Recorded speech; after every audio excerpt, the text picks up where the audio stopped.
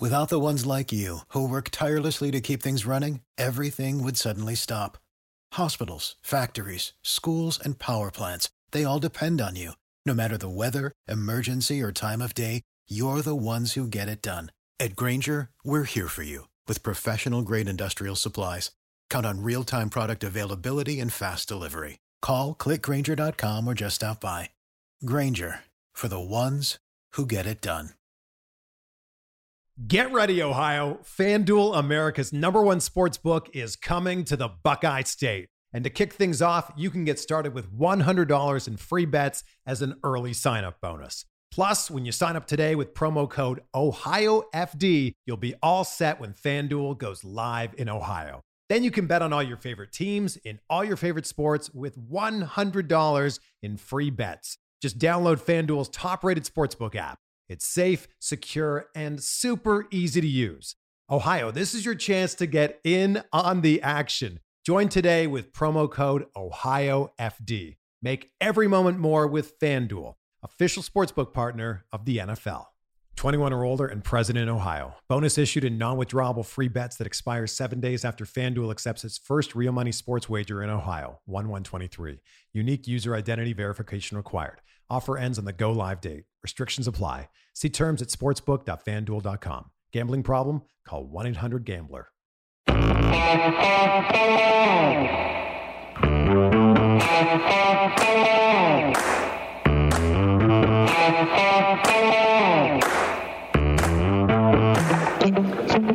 Hi, folks. Welcome to another episode of Film Study. This is Ken McCusick. We're here for this week's Know Your Foe episode. The Cincinnati Bengals, of course, in an enormous divisional game. And here to join us to talk about the Bengals is Jake Liskow. Jake, how you doing? I'm doing well, Ken. Good to be back on the Know Your Foe podcast, representing the Bengals' perspective of things. Happy to be here. Always good to have you. A great person to talk football with, and a great follow for Ravens fans who want somebody who covers the Bengals, who knows what they're talking about. And give folks your Twitter handle, for starters, and where they can find your work. Yeah, I'm at Jake Liskow on Twitter. Just my first name, then my last name, Liscow, for those of you who can't figure that out, which don't blame you for it. And I am on the Locked On Bengals podcast 5 days a week, covering the Cincinnati Bengals, to butcher the pronunciation of the name as best I can. All right. Bengals obviously having a good year, a little bit ups and downs there, just like there have been for the Ravens.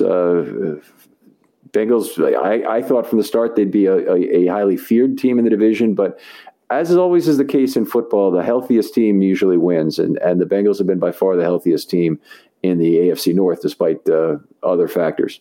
Yeah, they've had a couple spots start to pile up lately. Linebacker, the most notable of those. They're down to Jermaine Pratt and Marcus Bailey, last year's 7th-round pick, really. They lost Joe Bacci last week to a torn ACL. He was a practice squatter who came up and played pretty well for a couple weeks. Logan Wilson still dealing with a dislocated and or separated shoulder. He's not going to be back this week. Akeem Davis-Gaither on IR, Jordan Evans on IR. So the linebacker position is pretty dire, I would say, at this point. They've called up Keandre Jones from the practice squad, and he's a special teamer. Hopefully he doesn't need to play defense for the Bengals, but who am I to complain to a guy that is covering the Ravens and the injury decimation that's piled up on that side of the ball? The other one of note, I would say, for the Bengals is right tackle Riley Reiff will not be playing this week. He's also on injured reserve.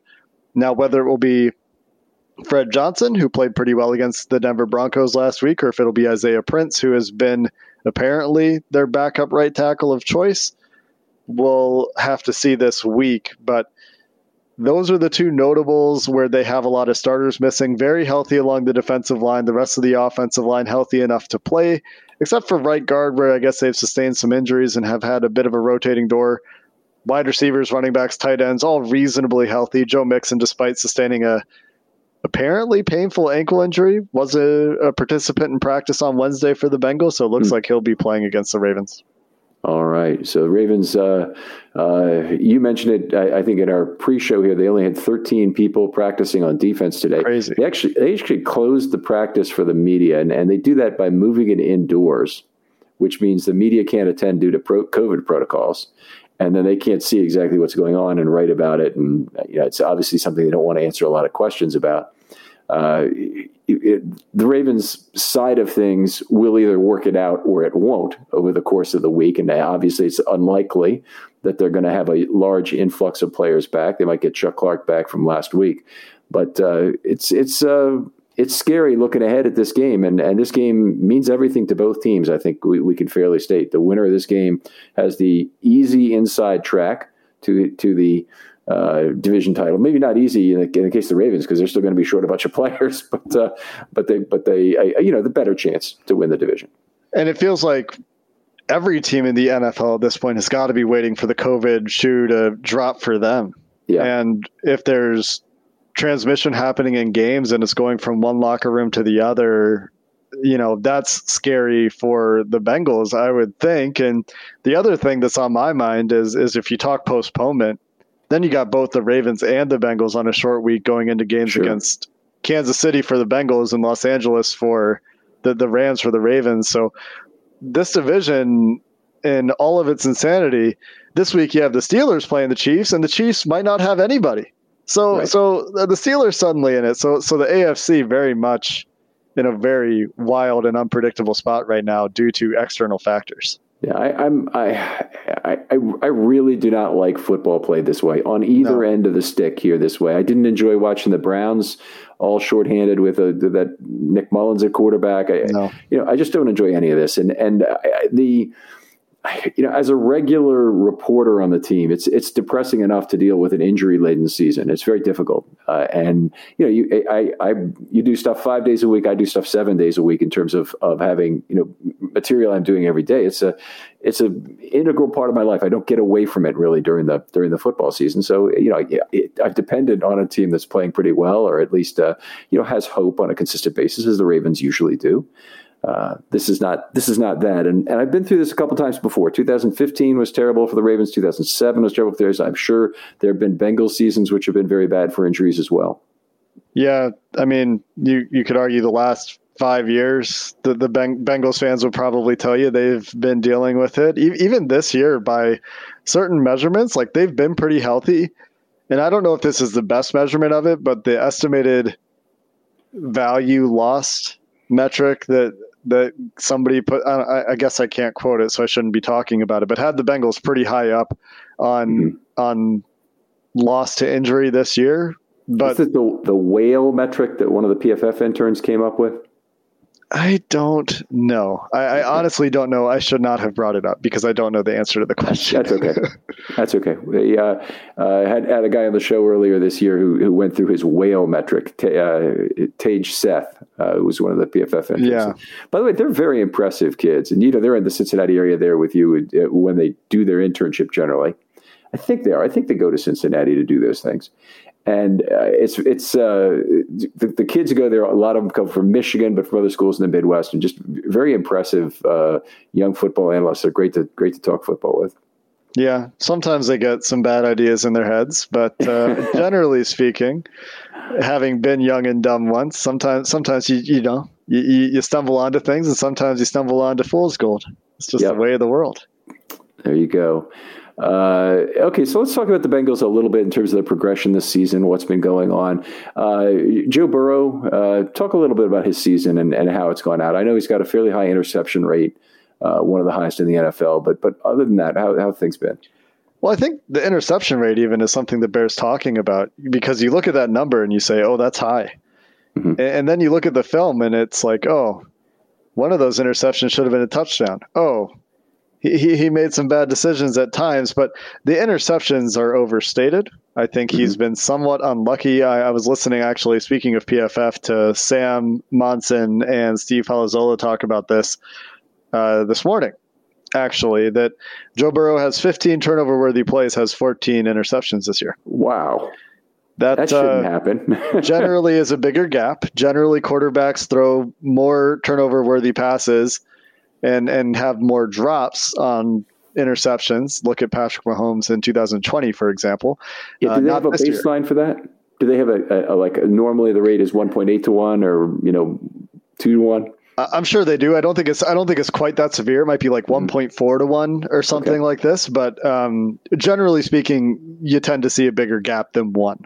But Burrow has made some mistakes. He's also had some interceptions where it was like truly a fantastic play from the defense, or he just got.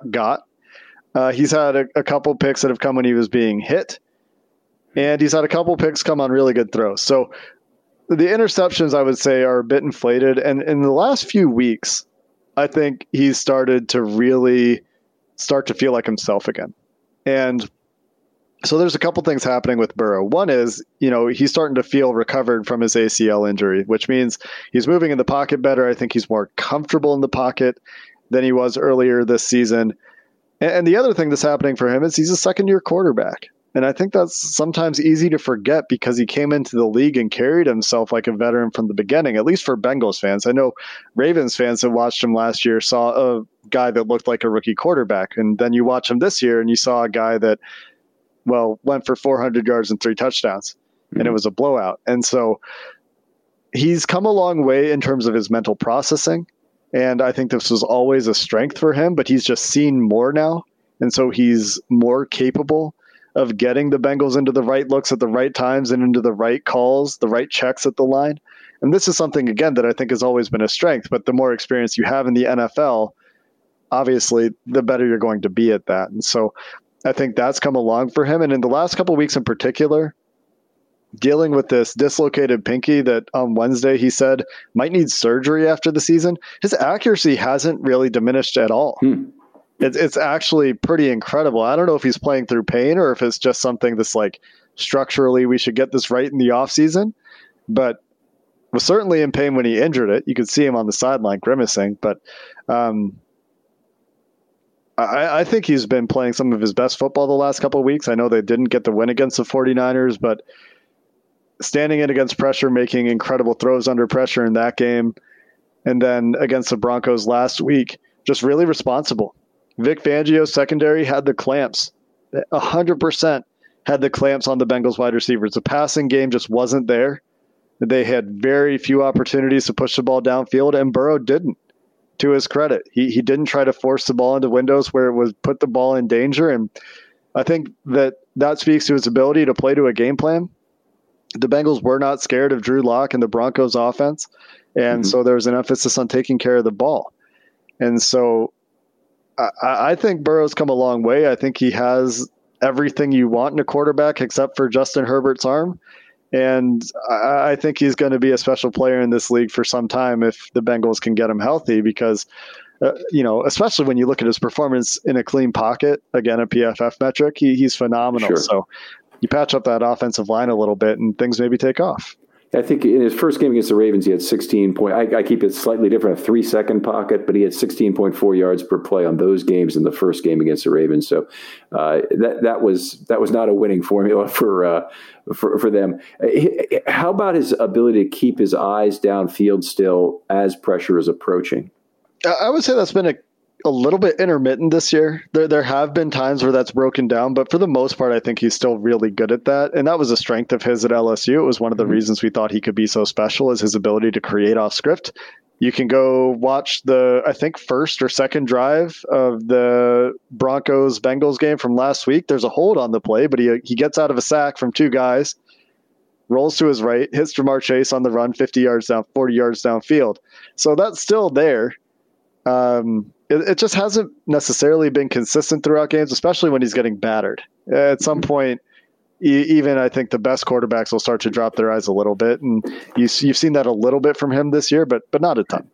Yeah, I think it's been one of the things that saved Lamar Jackson in his career here in Baltimore, particularly this year with working with Alejandro Villanueva. And Jackson's in an enormous slump prior to the injury, but he bounces off pressure very well from the backside. And in fact, he can take a lot of these bull you into his lap kind of pressures that Villanueva gives up while mirroring reasonably well and move the pocket at that point. And he maintains tremendous focus down the field in the process. So it's been one of the things we've been happy about.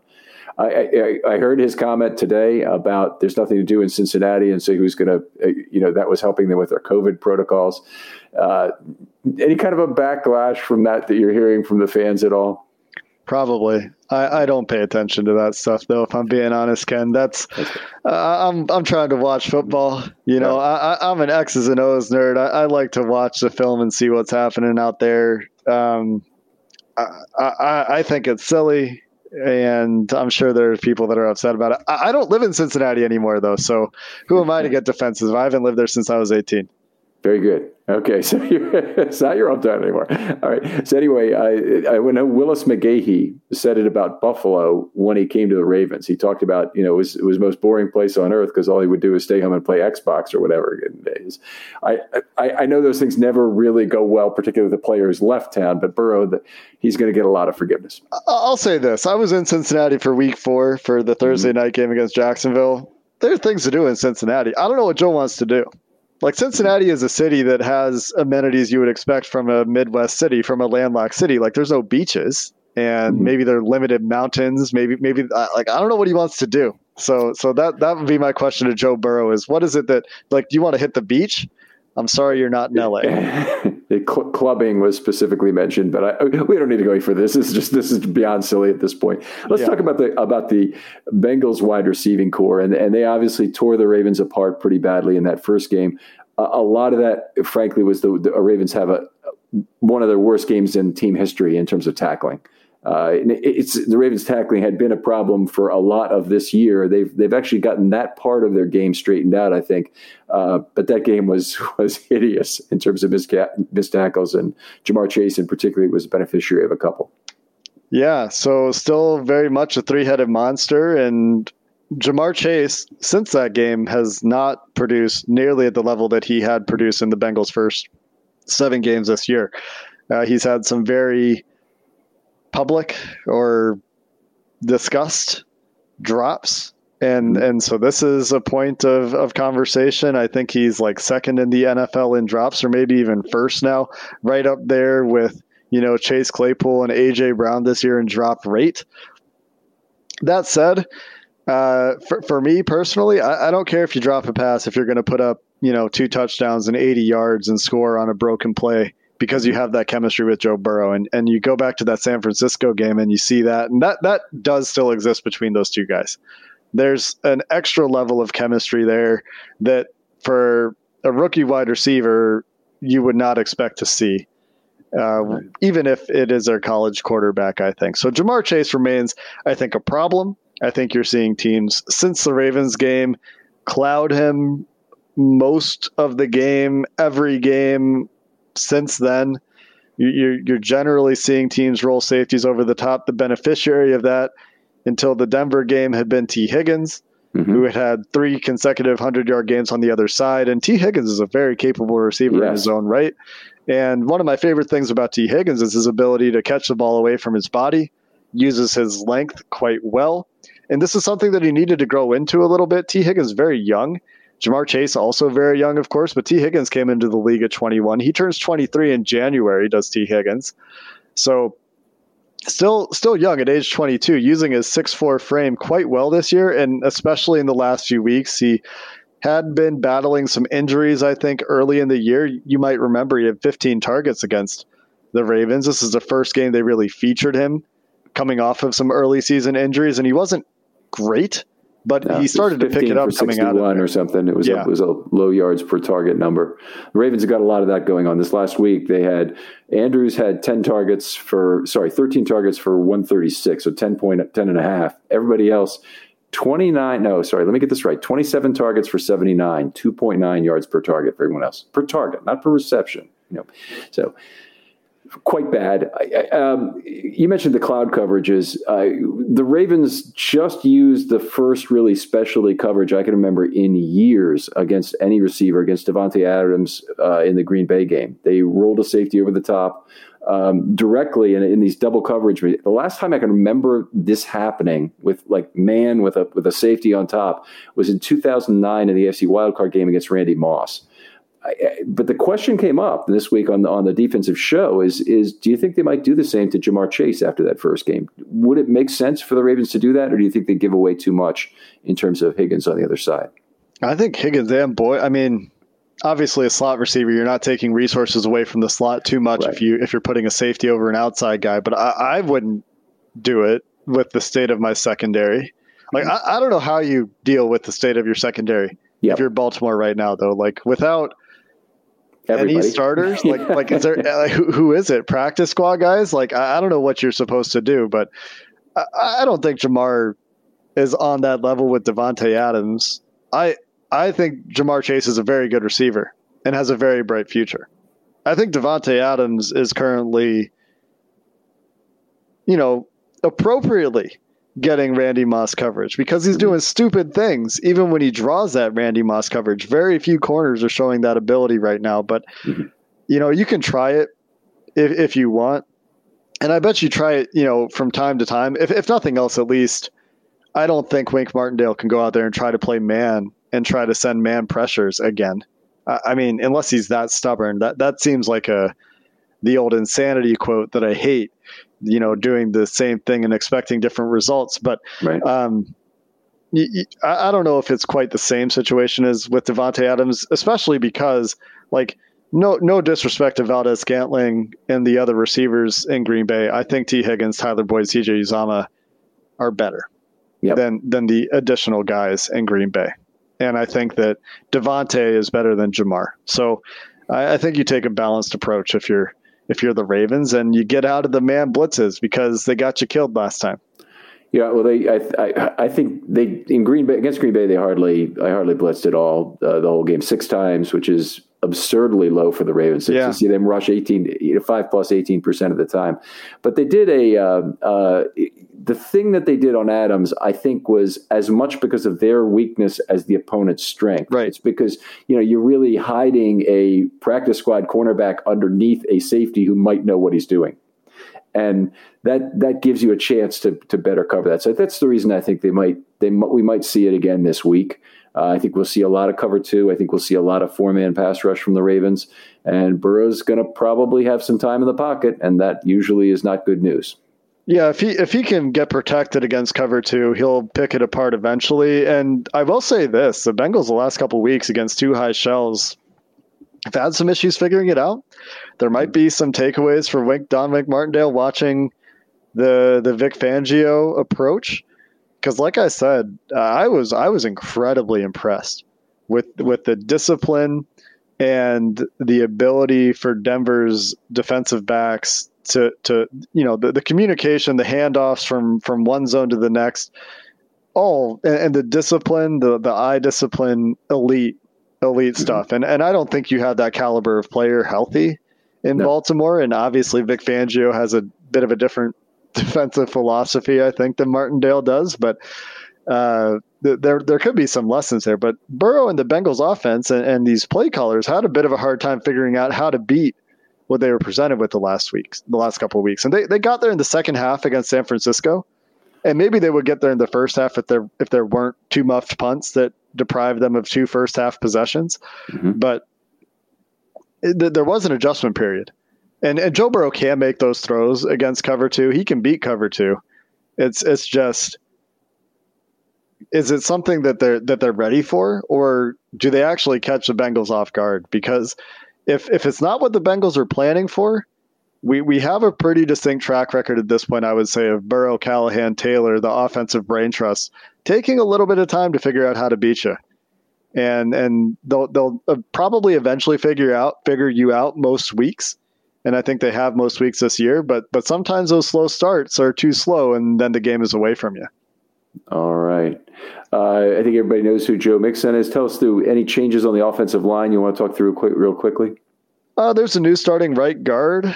I don't remember who was actually playing at right guard in week 7. It was probably Jackson Carman. It's now Hakeem Adeniji, who started the year on IR with a torn pec. I think that if Calais Campbell plays and is relatively healthy, we'll see with his hamstring, I guess.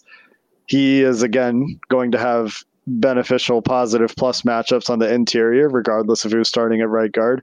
At right tackle without Riley Reiff, I mean, again, we have no idea who's playing your edge rushing positions in Baltimore, but if they are players who are halfway decent, that matchup is better without Riley Reiff. And I don't know if it's going to be Fred Johnson, who played against the Broncos. The Broncos have a pretty atrocious pass rush without Von Miller, and Draymond Jones didn't play last week for them, so they really didn't have any guys. But Fred Johnson played really well at tackle last week. Isaiah Prince was sick, not with COVID, but was sick and didn't play. It had been Isaiah Prince before that, so not sure who it'll be at right tackle. But Fred Johnson, when he's on, is actually pretty good. Big guy, good skills, or not good skills, good traits. And if he's on and if he's got the technique going, he could be good at right tackle. It's just you don't really know what you're going to get with him on a game-to-game basis. Those are the biggest notes on the offensive line. I'd say the left side is kind of what it has been. Quinton Spain at left guard, Jonah Williams at left tackle have pretty good chemistry between the two of them. I think Trey Hopkins better against 4-man fronts than 3-man fronts and has been slowly getting better as the year's gone on because he had the torn ACL in January and played in week 1. So I think you're starting to see him slowly getting a little bit better as the season goes on, but he's not the same as he was last year either. So that's the offensive line. All right. Mixon, you said playing through a small injury. Right. Okay. Let's flip it over to the defensive side of the ball here because we don't need to do a full show here on second matchup, and in particular with this game, trying to guess what might happen is a tad futile with the current roster situation for the Ravens. But defensive line largely healthy?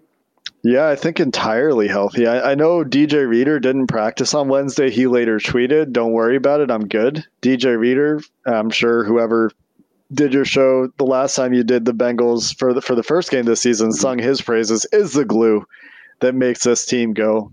He makes a front seven work.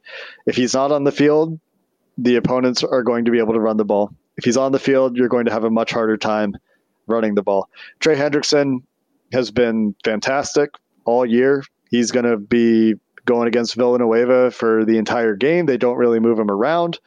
And he's got he needs a half sack in his next 2 games to tie Javon Kearse for the longest streak in NFL history with at least a half sack in a game. His full sack streak was broken, unfortunately, last week. He only had a half sack, so he no longer gets to chase the full sack record from, I believe it was Chris Jones, 2019. Yeah. All right. Chris Jones had that remarkable streak. All right. We linebacker, you mentioned there have been some injuries there, particularly on the inside.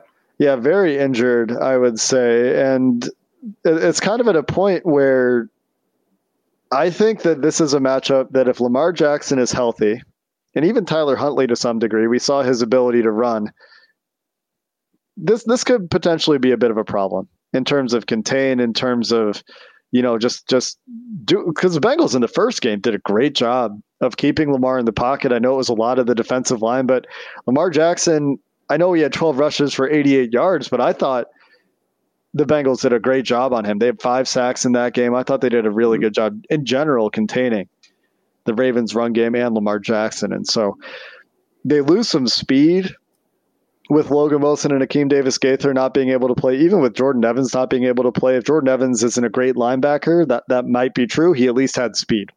That was his calling card. But Jermaine Pratt, former safety, has some speed, not great speed, has been better this year, I'd say, than he really has been in his career. He's having a bit of a career year, I think a contract year. Or is it his 3rd year? I think it's his 3rd year.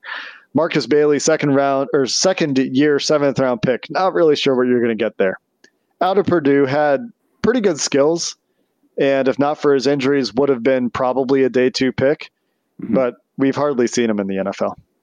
Pratt had a big talking game before the week 17. Week 17? I think it was week 17 last year when they still only played 16 games. I'm still adapting to that change.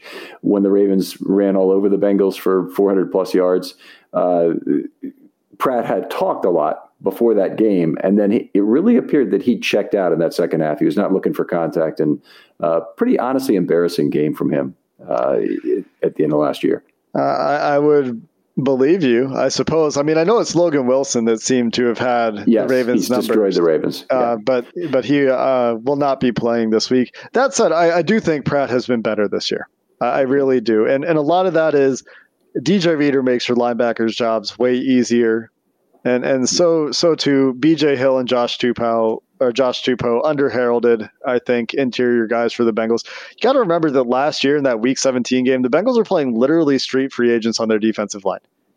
Yeah, we do get that feeling now in Baltimore. We understand what that means. Yeah. so we're not. Yeah. This year they're playing guys they actually like including the best nose tackle in the NFL, one of the best couple nose tackles in the NFL in DJ Reader. And BJ Hill's having a great year. Larry Ogunjobi has 7 sacks this year. So, I mean, they have actual players on the interior of the defensive line. Ogunjobi, another Ravens killer from his time with the Browns, but I didn't realize he had 7 sacks this year. That's really impressive. Yeah, I think he's having... he's still the same guy. He just has more sacks, if we're being honest. He's still the same guy, up and down kind of stuff, but he'll have those incredibly flashy, splashy penetration plays where he's going to blow you up right away. All right, let's talk about the secondary then. Who's left standing there? Are they largely healthy? Where are they? Largely healthy. The one question mark is Chidobe Awuzie, who happens to be their best corner. He's on the COVID list. This is the only Bengal on the COVID list, so preaching from a place of luxury. But this is his second time on the COVID list this year. The first time he got back within a week, it was over the Bengals bye week. He didn't really miss anything. This time, really no idea. They did get Trey Waynes back from IR. I would much rather have Chidobe Awuzie, regardless of the contract size for these two guys. Chidobe Awuzie this year has played like a top 10 corner in the NFL. He's been really good, had fantastic tape against Davante Adams. Speaking of a guy we've talked about on this show, I thought he played one of the best games you could expect reasonably against Davante in that game. He's good. He's just a good player, flat out. He's the guy the Bengals used to shadow, if they did shadow, and he's a big question mark. Trey Waynes last week got mossed by Tim Patrick. He thought he had a pick, and then Tim Patrick bodied him. So, Trey Waynes, known for his ability against the run, is still solid in that area, I think, but as a cover corner is still kind of the guy that he was in Minnesota and is coming off of hardly playing football in 2 years. So really not so sure what we're getting there. On the other side of the field, it's Eli Apple at this point. And it's a name that's easy to make fun of, but he's actually been really good in the last month and has really kind of leveled up his game. I don't know if it's going to continue. I don't know if this is a post-hype breakout for the former first-round pick or if this is just a solid string of games. But he's actually been okay, to the point that, like, if Cheeto was healthy, it might be Cheeto and Apple on the outside and not Cheeto and Waynes. Like that's an actual discussion that might happen, even though Trey Waynes is making like $15 million this year. Yeah. Who's in the slot then when they go to 3? In the slot is Mike Hilton. You know him from Pittsburgh, of course. He's, again, solid player, has some questions in coverage for sure. He's an all-around player, though, solid against the run, reputed to be a great blitzer. We haven't really seen those dividends this year. It hasn't been replicated the same way it was in Pittsburgh, probably being asked to do some slightly different things, but he's been a solid player for sure. And if nothing else, has provided that intangible of veteran leadership in the Bengals locker room. I know that they really respect him in there. All right. Jesse Bates, of course, at safety, right. Another Ravens killer. Who's the other safety now? The other safety is Von Bell still. Bell has probably been the better safety this year. Might shock you to hear. Jesse Bates been up and down, has been a little bit better lately, has started to pick up his game a little bit the last few weeks, and Bengals fans will be hoping that continues for the rest of the year. But the big difference in Jesse Bates this year, last year Jesse Bates was in the top of the leaderboards in terms of interceptions and pass breakups, at least those two things combined. This year, I think he has maybe like 2 pass breakups this year. Wow. They're asking him to do different things. They're doing more split safety stuff, a lot less single high where he's playing center fielder, more 3 safety looks with, who's that third safety? Ricardo Allen, who goes back with Lou Anarumo all the way back to their college days. But yeah, Jesse Bates, not quite as effective as he was last year. And Von Bell's been really solid. Now, do they have an answer for Mark Andrews between those two guys? I don't think so. But they did okay against him the first game, from what I recall.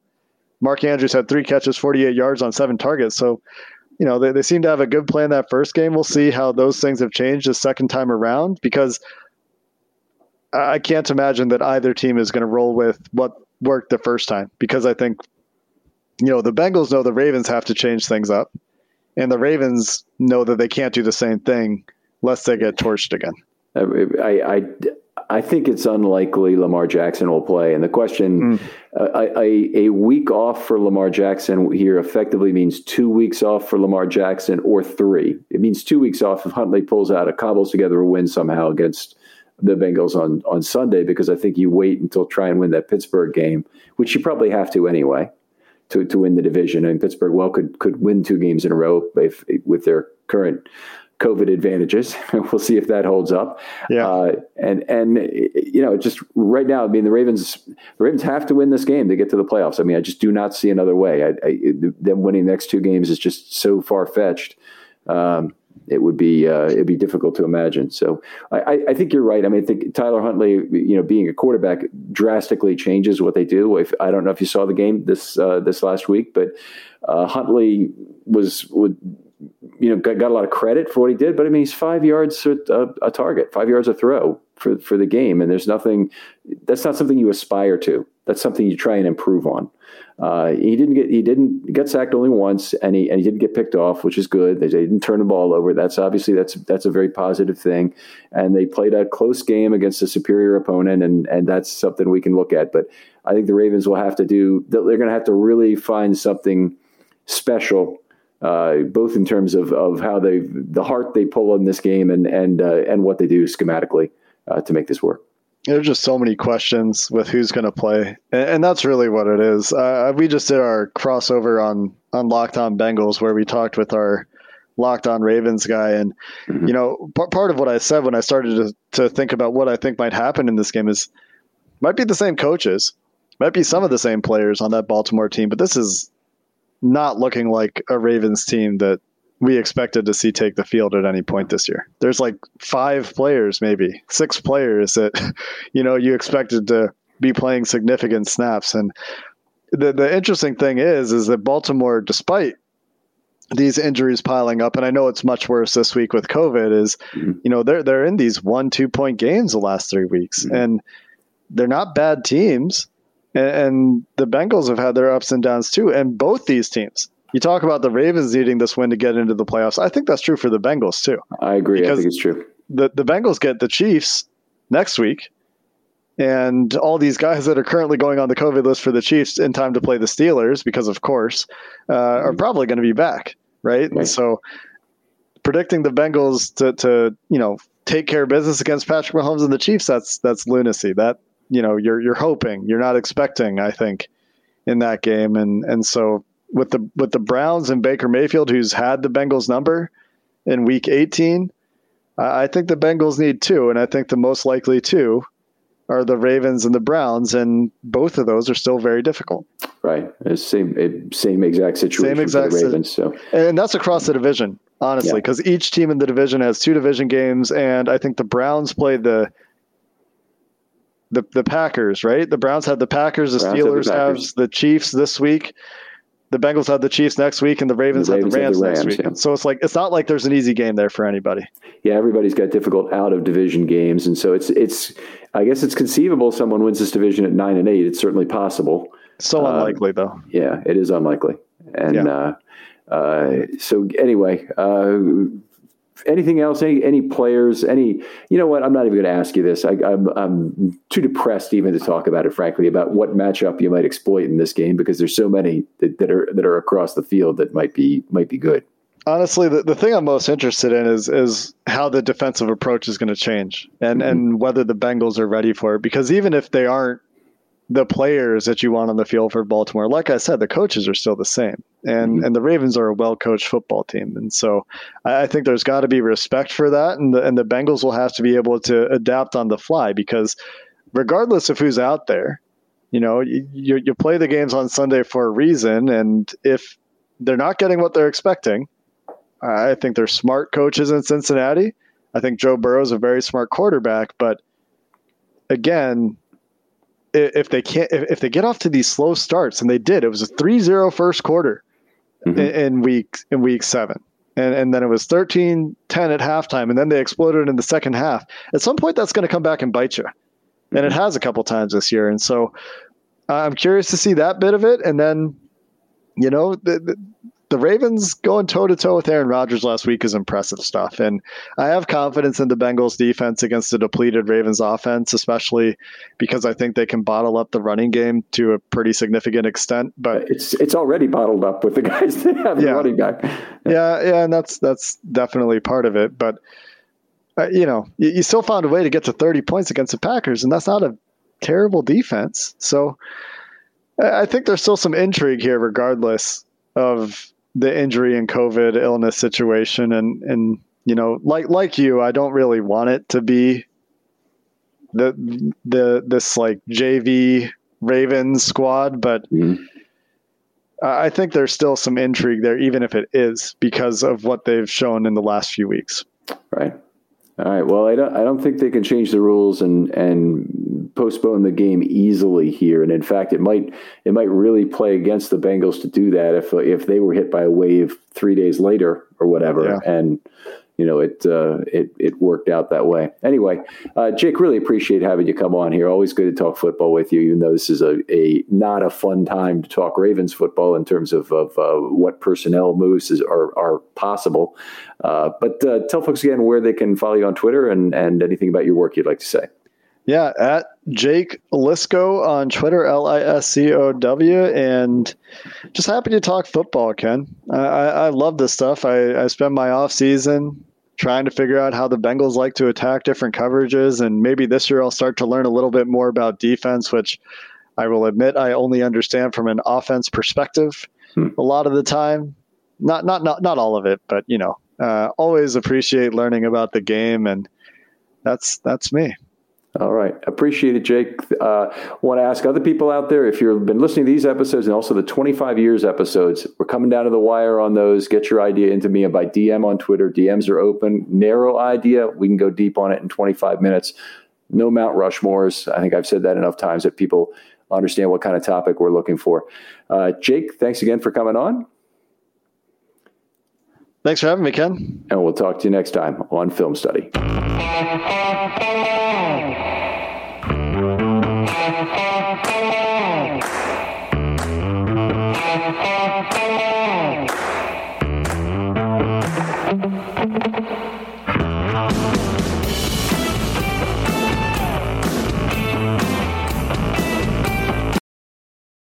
Without the ones like you, who work tirelessly to keep things running, everything would suddenly stop. Hospitals, factories, schools, and power plants, they all depend on you. No matter the weather, emergency, or time of day, you're the ones who get it done. At Grainger, we're here for you with professional-grade industrial supplies. Count on real-time product availability and fast delivery. Call, click Grainger.com, or just stop by. Grainger, for the ones who get it done.